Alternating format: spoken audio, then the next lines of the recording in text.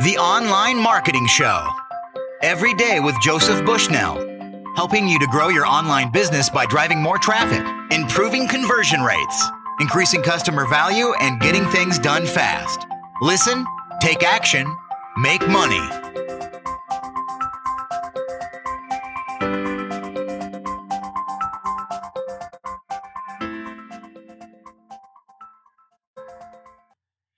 Hi, welcome to the Online Marketing Show. This is Joey Bushnell. Today's special guest is conversion optimization expert Bnonn Tennant. Go to attentionthievery.com to find out more. Bnonn, thank you so much for being on the show. I'm very glad to be here. Bnonn, how did you get into conversion optimization? Well, I started in web design and moved on from there. I started off just as a hobbyist in web design, and I had a friend who needed a business website made, and it was going to cost him a lot of money, and I thought to myself, I could do that myself. So that kind of launched me from my dead-end IT job into a freelance career. I realized if I could do it for him, I could do it for other people. But at the same time, while I was designing his site, he didn't have any words which he could put on the site himself, any copy.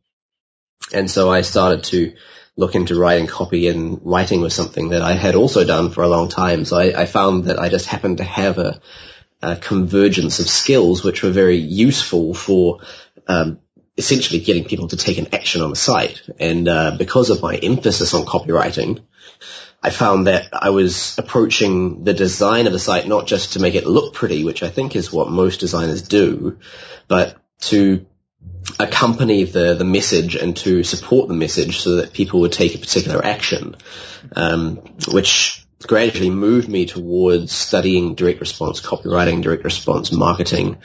And in the end, read all the John Caples and David Ogilvy and all the classic direct response copywriters, so that I had a very clear idea of how exactly you were supposed to move someone from that initial slight nod that they have at the headline to the nod at the call to action, where they actually click the button and do whatever it is that you want them to do. And it sort of snowballed from that point, and just a case of continued study, really. Okay. If we go over to your website, you talk about something called attention thievery. What's that all about? Well, attention thievery was how I started to think of conversion optimization. It was because my whole persona as a freelancer was built around this informationhighwayman.com domain, and I've got this kind of slightly Wild West vibe to the website. I decided to run with that and use a metaphor which would fit into what I was doing, and so I talked about attention thievery, essentially just stealing people's attention for long enough to get them interested and to essentially keep their attention. So it's not just a case of getting their attention to begin with, but it's also a case of continuing to hold their attention. And that really is what the essence of conversion rate optimization is, because if you haven't got someone's attention and you can't keep their attention, then they're obviously not going to become a client or even subscribe to whatever it is that you're offering as a lead generation in most cases. So conversion optimization is really a case of stealing and keeping people's attention. Would you say most people are struggling with this? Is this a difficult thing to do, Bnonn? It is a difficult thing to do, and one of the big reasons that it's difficult is that people think it's difficult. Mm-hmm. When in fact it's not really rocket surgery. It's something which is fairly easy to do if you don't get tied up in knots, thinking about, and I think copywriters have a lot of blame to hold on to here. People tend to assume that copywriting is a dark, mystic art. Mm-hmm. And that in order to get people's attention, in order to keep their attention, you have to know these very advanced persuasion techniques, these kind of chokeholds and joint locks, this copywriting kung fu that only ninjas can do, mm-hmm. which isn't the case at all. And one of the focuses of my work has been to teach ordinary business owners who really aren't interested in conversion optimization itself, how to keep people's attention in order to sell them more stuff, because as long as you know some fairly simple principles, it's actually not all that difficult. And you can learn a lot of that stuff very quickly, and you can do a lot of it yourself. And very often it's better to do your own work in terms of copywriting especially, than to hire a copywriter, because you know your product and your audience so much better than a copywriter can, and you know yourself better as well, so you can write as yourself and develop that kind of rapport. And that's obviously something which is particularly important if you're freelancing, where you're selling yourself, as it were. Sure, okay. So let's talk about some specifics then about how we can actually do this and improve the response on our website. My first question is, you mentioned on your free report that there are 3 questions that every page should answer when a visitor lands. So can you run us through that, please? Sure. These are essentially the 3 questions that your prospect is asking when he gets to the page. Now, he's not necessarily asking these consciously, but if he were to reflect upon what's going on when he arrives, these are questions that you need to answer in order to actually keep him on the page and to keep him reading. So the first question is just, where am I? You need to make sure that he's oriented on the page. His next question, once he understands where he's gotten to, which is usually he starts by looking at the top left of the page to see what your company name is. And then he scans down and looks at your navigation to see what sort of things the site has on it. And then he looks at the headline to see what the page itself is about. So he's moving from the general to the specific.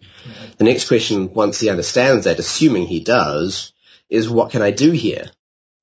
What can I do on this particular page? What sort of actions are you wanting me to take? And very often people will arrive on a page, they'll get a basic idea of where they are, and what you'll find is that they don't actually read a lot of the copy. They'll scan down and look for the call to action. Often, of course, the call to action is above the fold, which is a separate issue, but they'll try to find that call to action so that they know what it is that you want them to do on the page, and then they'll go back and they'll read some copy to see if they actually want to do it. And that's the third question, is why should I do it? Assuming that we've got a particular element on our page or a particular call to action, something that we want them to look at and see, how do you actually get someone to look where you want them to look on the page? Well, there are a couple of different, there's a sort of minimal approach that you can take, and then there are a couple of advanced techniques that you can use. In the minimalist sense, getting people to look where you want them to look is actually just a case of putting stuff where you know they're going to look. So when someone arrives on a page, as I've mentioned, they look to the top left corner of the page because they want to find out where they've gotten to. So if you know they're going to be doing that and that they're looking for information about where they are, it only makes sense to put your company name, if you have a good tagline, put your tagline there as well, and your logo and so on, in the top left or thereabouts. You can move it to the center sometimes. People can accommodate that. But obviously putting it at the bottom of the page or on the right-hand side is probably not a very good idea. By the same token, when people arrive on a page, they're looking for information. They're scanning for information. They're not actually looking to read anything yet. And they're searching for short chunks of text that stand out from the page. And so giving them short chunks of text that stand out from the page in a logical order, where the biggest chunk of text is at the top and then you've got smaller chunks underneath, which obviously would be your headline and your subheads, they're naturally going to gravitate towards those because those are the larger and easier to digest pieces of information on the page that will help them to decide whether they want to invest the time in reading everything else. And very often people don't invest the time because it's hard. They've got Facebook and they've got YouTube and they want to play their games and watch their videos and chat to their friends. They have a lot of distractions. And even if it's a business client, you have a lot of other websites competing for their attention. I mean, usually, if you're in any kind of B2B, you've got a lot of competitors, and you have to assume that if you're not doing this as well as your prospects' websites, your competitors' websites are, then you could be in trouble because people aren't going to be looking to the right parts of your page in the same way that they're looking to the right parts of your competitors' pages. A more specific sense, if you want to get a little bit more technical, there are a couple of tricks that you can use to to guide people's eyes, especially to guide them in ways which they otherwise wouldn't follow. So if you want them to look at a particular part of the page first, for example, rather than going straight to your headline, an obvious way of doing this is by using contrast. So, for example, if you have a very bright red box on the right-hand side of your page where people don't normally tend to look, it will get, excuse me, a fair amount of attention compared to if you just use a plain white background for that part of the page.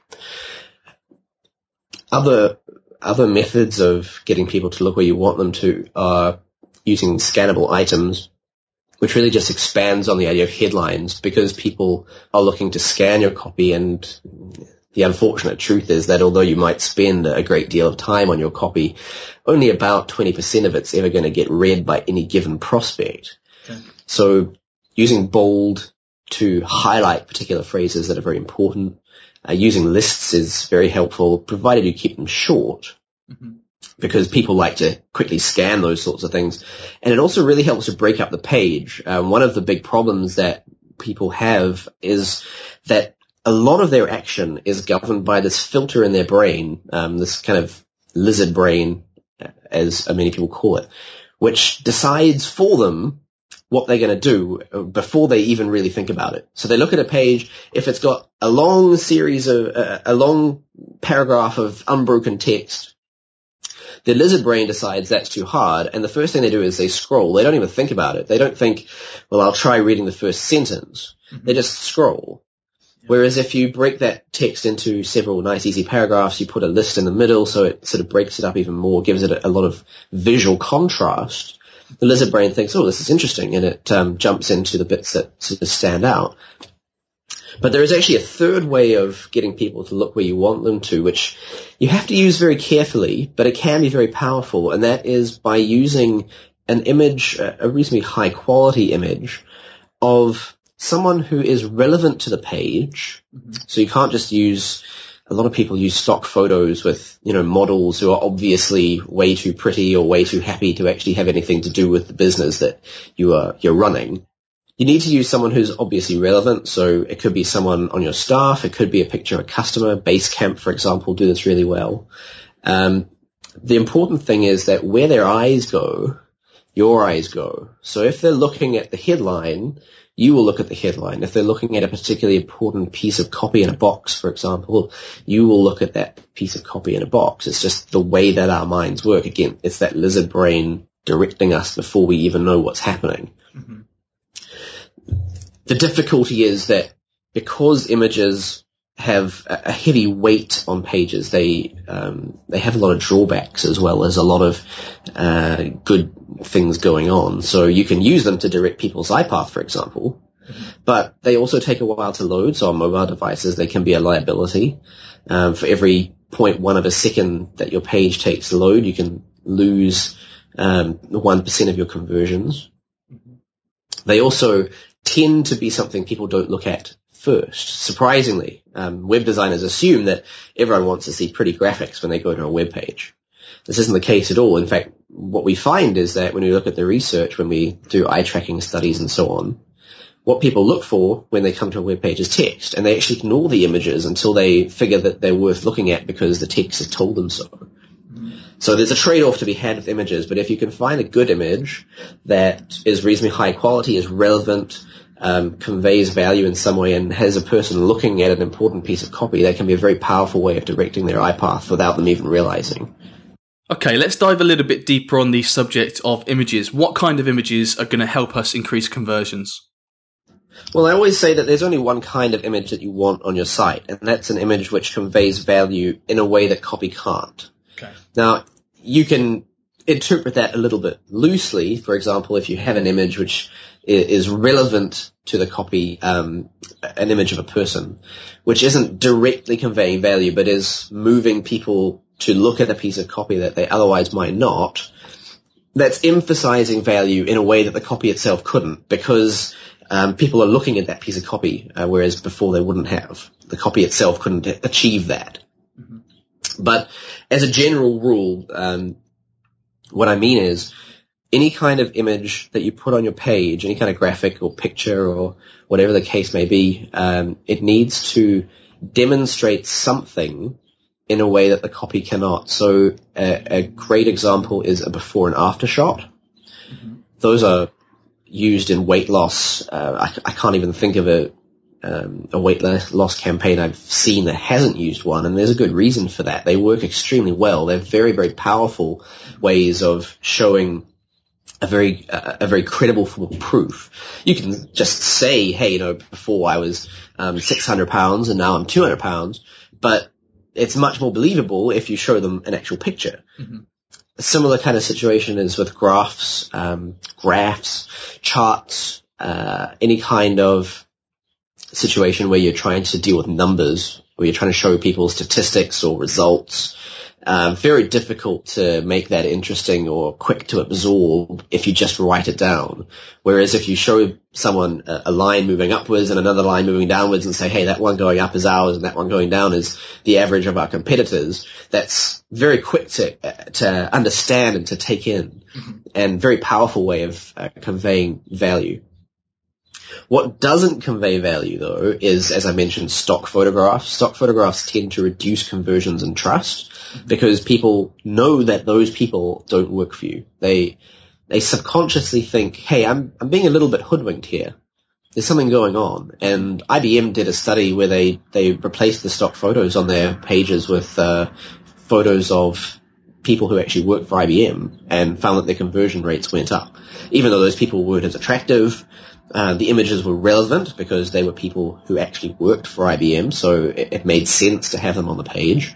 And they weren't deceitful in any way because, again, the people worked for IBM and they weren't just, photos of models who've been taken off of some site where you pay a royalty to use their picture. Other forms of graphics can be kind of up in the air. Obviously, showing shots of your product. If you've got a physical product, it's very important to have high quality pictures of that if you're selling online.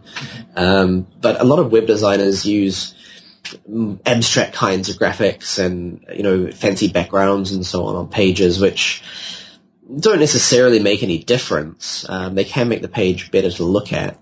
And if you are making the page better to look at, making it more beautiful, and you're doing it in a way that it's not just designers who think it's more beautiful, but you've actually talked to people who don't do web design, people who represent your average customer, and they think that, yeah, this is a really attractive site. That's actually quite important as well because it conveys a kind of false value.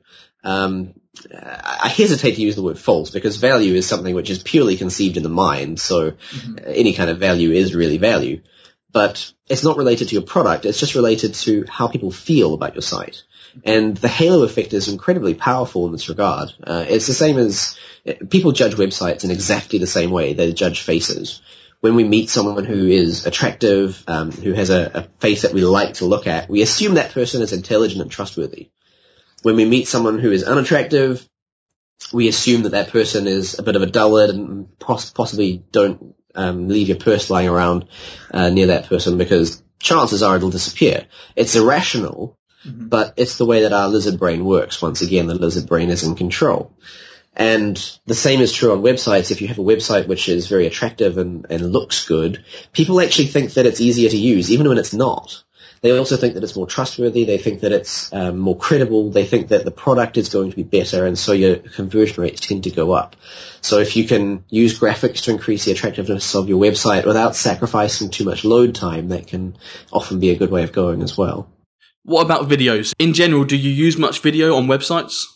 It's a good question because I personally don't, but I'm in no way opposed to using video because the truth is that, especially on things like, I've seen webinar registration pages, video sales letters, that kind of thing. Video can be very powerful.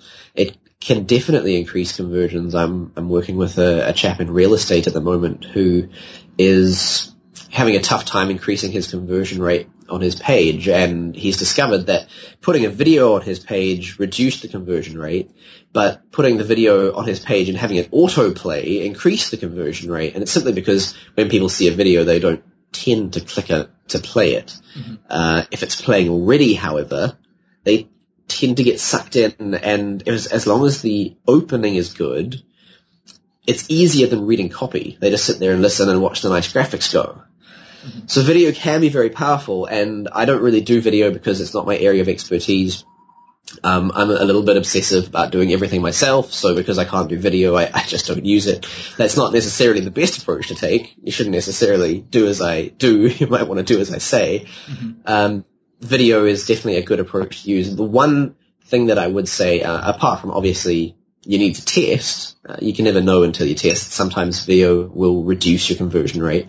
But the one thing that I would say is that at the moment I'm seeing this fad going on, which I think may have started with lead pages, where people are using these opt-in pages which have a video playing as the background.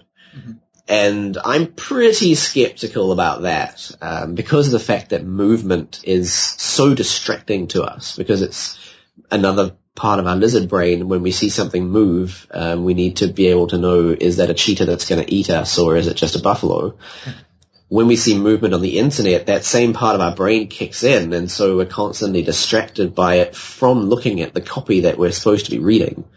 So I'm waiting until the results are in with regard to videos, the video background opt-in pages, to see if those actually increase conversions. My suspicion is most of the time they probably won't, and as time goes on, it'll get worse because of the fact that it's no longer new and interesting. Yeah, I saw that as well. It's something that they released a little while back, and I saw it and thought, yeah, that would definitely be cool to try out, but it's also interesting to hear your take on it as well. So I think what I'll do is I'll give it a test, and I'll report back to you what happens with the results. Okay, moving on to another topic. You mentioned in an article that clarity trumps persuasion. I'm wondering, first of all, why does clarity trump persuasion? And number two, do you have any tips for writing clear copy? Definitely. Well, the reason that clarity trumps persuasion is simply that writing clearly is much easier than writing persuasively. I could put that another way and say that writing clearly just is persuasive, whereas trying to write persuasively often ends up not being clear. Okay. The number one complaint that people have on the internet, if you look at studies which are done by people like Jacob Nielsen and Brent Coker, who are usability experts, the number one problem people have is not with navigation or site structure or anything like that. The problem is that they can't find the information that they want on the websites that they go to. That is the number one complaint, is I can't find enough information.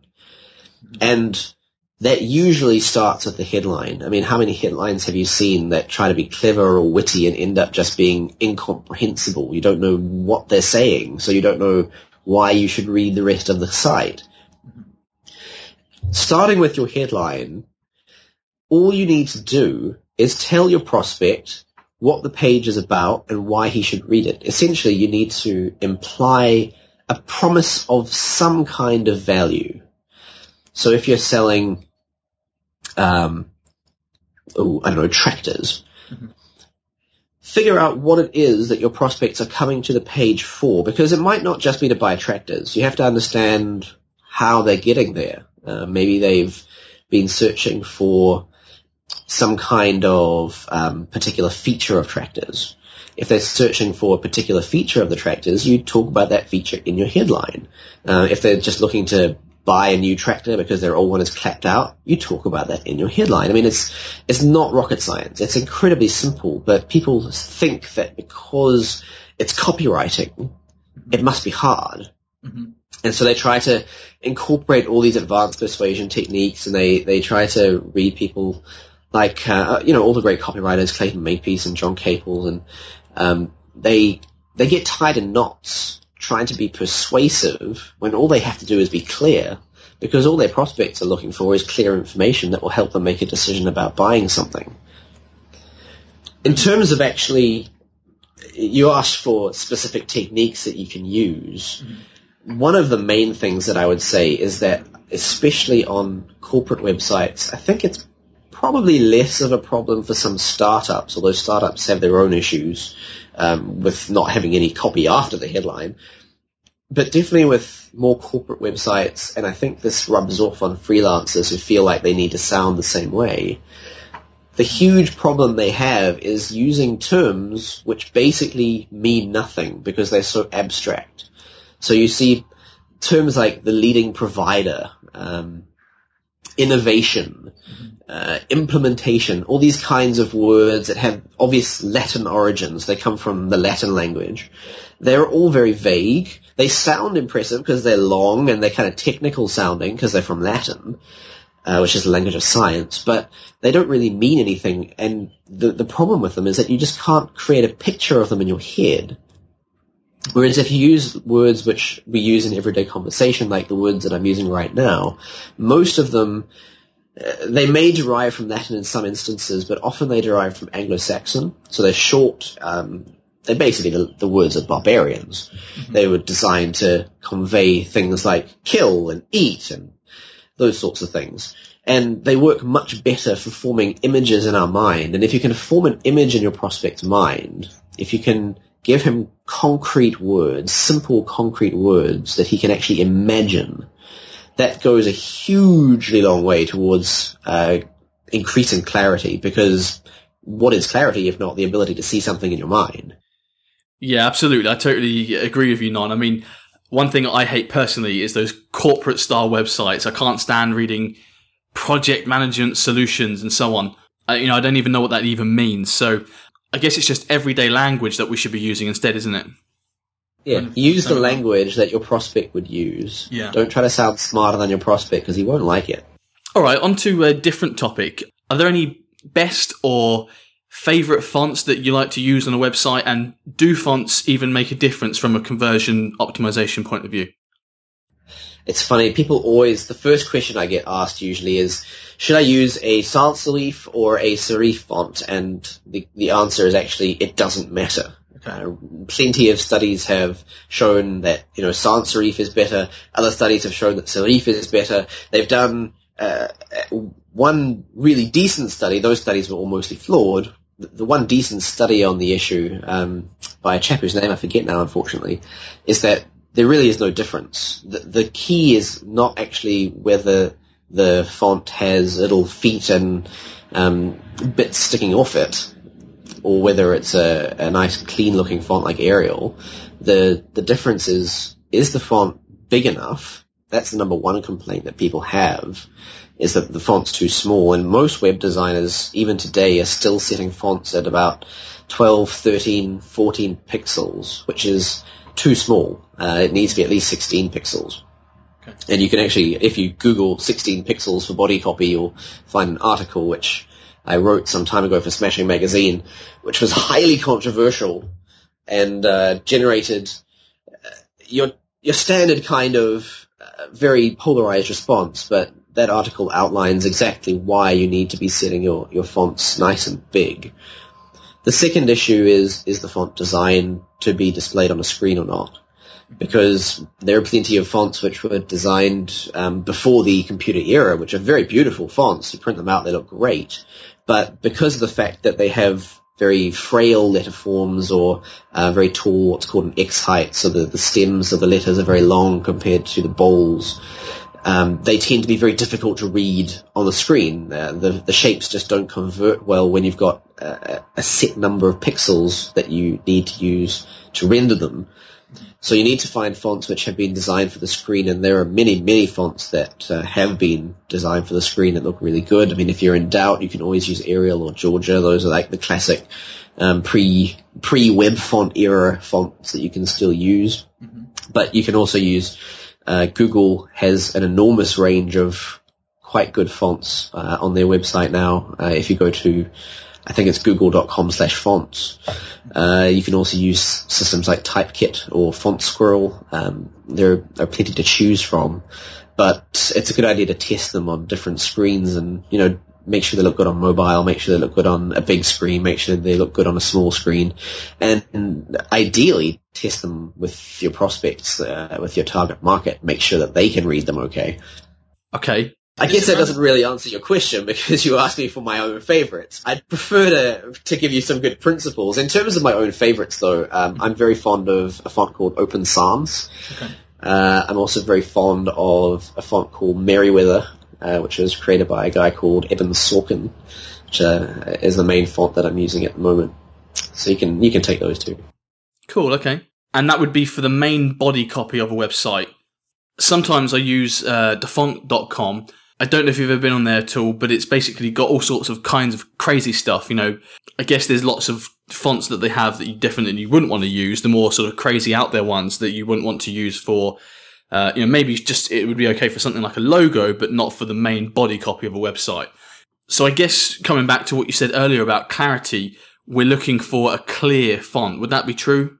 At least when it comes to our website's main font. Yeah. Well, there are a lot of fonts which are designed to be cursive or decorative or display fonts, which you definitely wouldn't use for body copy because they just wouldn't be readable. But they make great fonts for logos. Some of them make great fonts for headlines as well.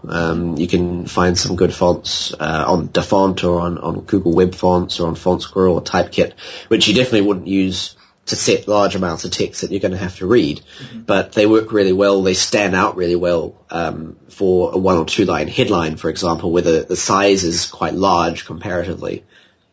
My next question is, does the number of columns that we use on a web page matter? It does to some extent. It matters, especially for body copy, because if you have, and this is something I see quite a lot on home pages in particular, people have a tendency to create pages where they have several different things they want to say, and they decide that the best way to do it is to put them side by side. So they have 3 things to say, so they create 3 columns to say each, and they kind of make them about the same length so it looks good. And as a general rule, that's a bit like walking into a business and having 3 receptionists greet you at the same time. It's rather difficult to make out what each one is saying and to know which one to listen to. Mm-hmm. However, while you normally want a single column for body copy, once you've got your prospect's attention and he knows that he's going to read it, he knows what you're talking about, the headline's got his attention, he knows he wants to read on, you want to have a single column of body copy with a single left-hand margin because that's where his eye keeps going back to, so it makes it much easier to read if the margin doesn't move around. Mm-hmm. On a home page or a directory page, a home page sometimes can be a directory page where you're basically telling people where to go before they read body copy. So your company might do 3 different things. So you've got 3 different prospects coming to your homepage. And that complicates things, and you do sometimes find that using 3 columns of text is the best approach there. The important thing is not to have a single headline with 3 columns of copy underneath, but to have 3 columns each with their own very clear headline. And often using images in situations like this can be very powerful because you can use an icon which is immediately understandable to help to visually differentiate each piece. So people can, if you sell tractors and trailers and boats, having a picture of a tractor, a trailer, and a boat above each of the 3 columns makes far more sense than just saying tractors, trailers, and boats. So it helps to lead people visually to where they want to go. Okay, how about sidebars? For example, on a blog, often you've got either on the right or the left-hand side next to the main body copy, you've got a sidebar with opt-in boxes or adverts or whatever. Is that acceptable, or is that detracting from things? Well, adverts will always tend to detract because adverts are designed to get attention. So I think there's always a trade-off with ads. If you need to have them, you need to have them, but ideally you wouldn't. Okay. Opt-in boxes are a bit of a different issue. I wouldn't call them a column exactly. I mean, it is true that if you've got a single column of copy on your blog and you've got a sidebar, that's a 2-column layout. Mm-hmm. But what you don't have is 2 columns of body copy. Sure. What you normally would have, especially in terms of the design, is a column of body copy and an obviously separate box which you can use to perform some other action which is related to the copy. And that's actually quite a good way of doing things because if for no other reason, then people have come to expect it. It's become a standard. Mm-hmm. So if you go to a page and it's got a column of text and then on the right-hand side you see a box, you think, oh yeah, that box is probably some kind of action that I can take. So if I like what says in the text, mm-hmm. I can sign up to get some more of that. Okay. That's a good way of doing things. But you don't want the sidebar to compete too heavily with the body copy, so you need to make sure that it's visually distinct enough that people don't get confused about which one to read first.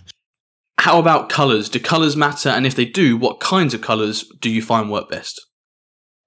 Colours are very important, but the problem with colours is that there isn't any particular colour which is very important. Mm-hmm. It's more how you use your colours. So there are a couple of basic rules for colours. First of all, don't ever set your text on a black or a dark background. Mm-hmm. So if you're using white text on a dark background, it's very hard to read compared to using dark text on a white background. Mm-hmm. So you want your website to look more or less like a book in terms of its colours for body copy. Okay. The second important thing is that you want your colour use to be limited and consistent. So you don't want to use a huge range of colours because it's confusing. People expect colours to mean certain things. And if you use lots and lots of colours, they assume that it means lots and lots of things and they don't know what, and it confuses them and makes them anxious. I mean, when people are anxious, they tend not to buy things. Mm-hmm. So you want to, as a general rule, select 2 main colours and then a highlight colour and possibly another colour to go with it. So if you were using, for example, 2 shades of blue, you could then have a highlight in orange and a highlight in white. That would be a pretty good colour palette. Mm-hmm. You want to make sure that you're using those colours consistently. So if you're using the dark blue for all of your headlines, then you make sure you use it for all of your headlines so everyone knows that dark blue is a headline. Mm-hmm. If you're using the orange for links, you want to make sure that orange text is always a link, or that orange text which isn't a link is obviously not a link because it's much bigger, it hasn't got an underline, it's in a different font, or whatever the case may be, it's on a different side of the page. That kind of situation. In terms of picking your colours, though, that's really up to your brand, what sort of colours work well for you. You can have a look online. There are infographics which list what people's favourite colours tend to be and what people tend to associate colours with. So, for example, using red for a call to action, you might think that's a great idea because red is associated with passion and desire. Unfortunately, red is also associated with danger, and when it comes to actions, when it comes to taking an action, red is more associated with danger than with passion. So, for example, red lights, stop streets, and so on. You have to take an action, and the red means stop. So using red on a call to action means stop, which is why red doesn't tend to work well on calls to action. The thing is, there are exceptions to every rule. Mm-hmm. So it's not that red will never work well, it's just that orange is usually better because it's the second brightest colour. It gets attention really well, but it doesn't have that same connotation. However, using orange on your whole website is not necessarily a great idea because most people don't like the colour orange all that much. That said, you might find that orange separates your website really well from competitors, or it reflects your brand really well, in which case it's worth the trade-off. As I say, there are no best colours, but there are ways that you will find that the colours will work best on your site. The only way to really know is to test it. Sure. I guess people are getting better at this slightly over the years. I remember back in the early 2000s, late 90s, those GeoCity days. I mean, there were all sorts of colours, like you said, black websites with white writing and all sorts of long, chunky paragraphs and just really ugly. Some kind of strange horizontal rainbow line. Yeah, if I see a website like that, I think, wow, they've probably not updated this since 1995, and I'm basically out of there, regardless of what they could have said to me. Very much so. Yeah, it could have the best headline ever. I'm just not going to be reading it. I'm out of there. But to be honest with you, they're pretty much gone now. Most of those kind of websites, you don't see them very often these days. No, you don't. Every now and then, there is an archive of really bad websites on the web somewhere, which is always fun to look at. But as a general rule, I think that anyone who's doing business on the internet has kind of moved on. You'll still find a lot of pretty bad websites which follow similar kinds of layouts and so on, but they're usually not overtly terrible in terms of their colours. What elements can we include on our website to increase trust? Well, one of the big ones is a photograph, and that's something which you'll see in classic direct response mailers. They often include a picture of the guy who's writing at the beginning of the letter. This is me, and that's just because, again, our lizard brain connects with faces, and when we see someone's face, we feel like we know them better And so that solidifies a sense of relationship. Even though we have no actual relationship with that person, we feel like we do because we know what they look like. Similar thing happens in movies. I was originally going to marry Natalie Portman, for example. Don't know her, have no idea what she's like, but there it is. Another element that you can use, especially works well after calls to action, when people are kind of lingering on that call to action and they're not quite sure, they're sitting on the fence. A great way to push them over the fence and to get them to click is to use logos from companies which you have worked for or been featured on, assuming that they're famous companies. Those kinds of things often work really well at that point because people are thinking, should I, shouldn't I don't really know this guy. And then they see, hey, he's worked for Coca-Cola and Nike. Well, he must be pretty awesome, and they click the link. In a similar vein, you can also use testimonials. Those are quite powerful in some cases. I'm not quite as sold on testimonials as some other copywriters are. It does depend on your industry, and there is a perception, especially in some industries, the internet marketing industry is probably one of them, that testimonials are just made up. And so I actually, on my website at attentionthievery.com, I do have testimonials there at the bottom of the page, but I picked ones which strongly reflect the key unique selling proposition which I've identified by talking to my customers, which is basically that I'm no bullshit. You can edit that out if you need to. And I don't use any of that kind of language in my copy, but in the testimonials, I've actually picked ones that all use colorful language specifically so people can see these probably are real because he wouldn't have just made this up. Okay. So as long as your testimonials are realistic, definitely don't use testimonials that have a picture of, some stock photo attached to them, which people know isn't actually the person that was sending you the testimonial. If you're going to use pictures, use their actual photo. But those are three trust elements that work pretty well. Okay, cool. One thing, I don't know if this is the right answer or not, Bnonn, but I always include in a testimonial a picture of the person. Obviously, like you said, not a stock picture, it's a real picture of that person and also their website. So if someone ever wanted to, and I don't think anyone's actually probably ever gone and done this, but if they really wanted to, they could actually go and find out about that person and actually see that they're a genuine person that I worked with. Would you say that that's generally a good idea to do that? It can be a good idea. What I used to do that on my main website. In fact, I may still do that on my main website because I haven't updated it for a good long time. Sure. But my concern with putting people's websites on the testimonial is that it gives them a link to click which takes them away from your page. And that can lead to lost conversions. In my case, I don't actually have anything like that, and that's because the testimonials that I gathered are from an anonymous Google form. I sent out a survey using Google Docs, and I have no idea who entered the responses, so I can't actually put anything like that. So I just say straight up in the copy, I have no idea who said these because it was an anonymous survey, but you can check it out and see if it's true yourself by signing up.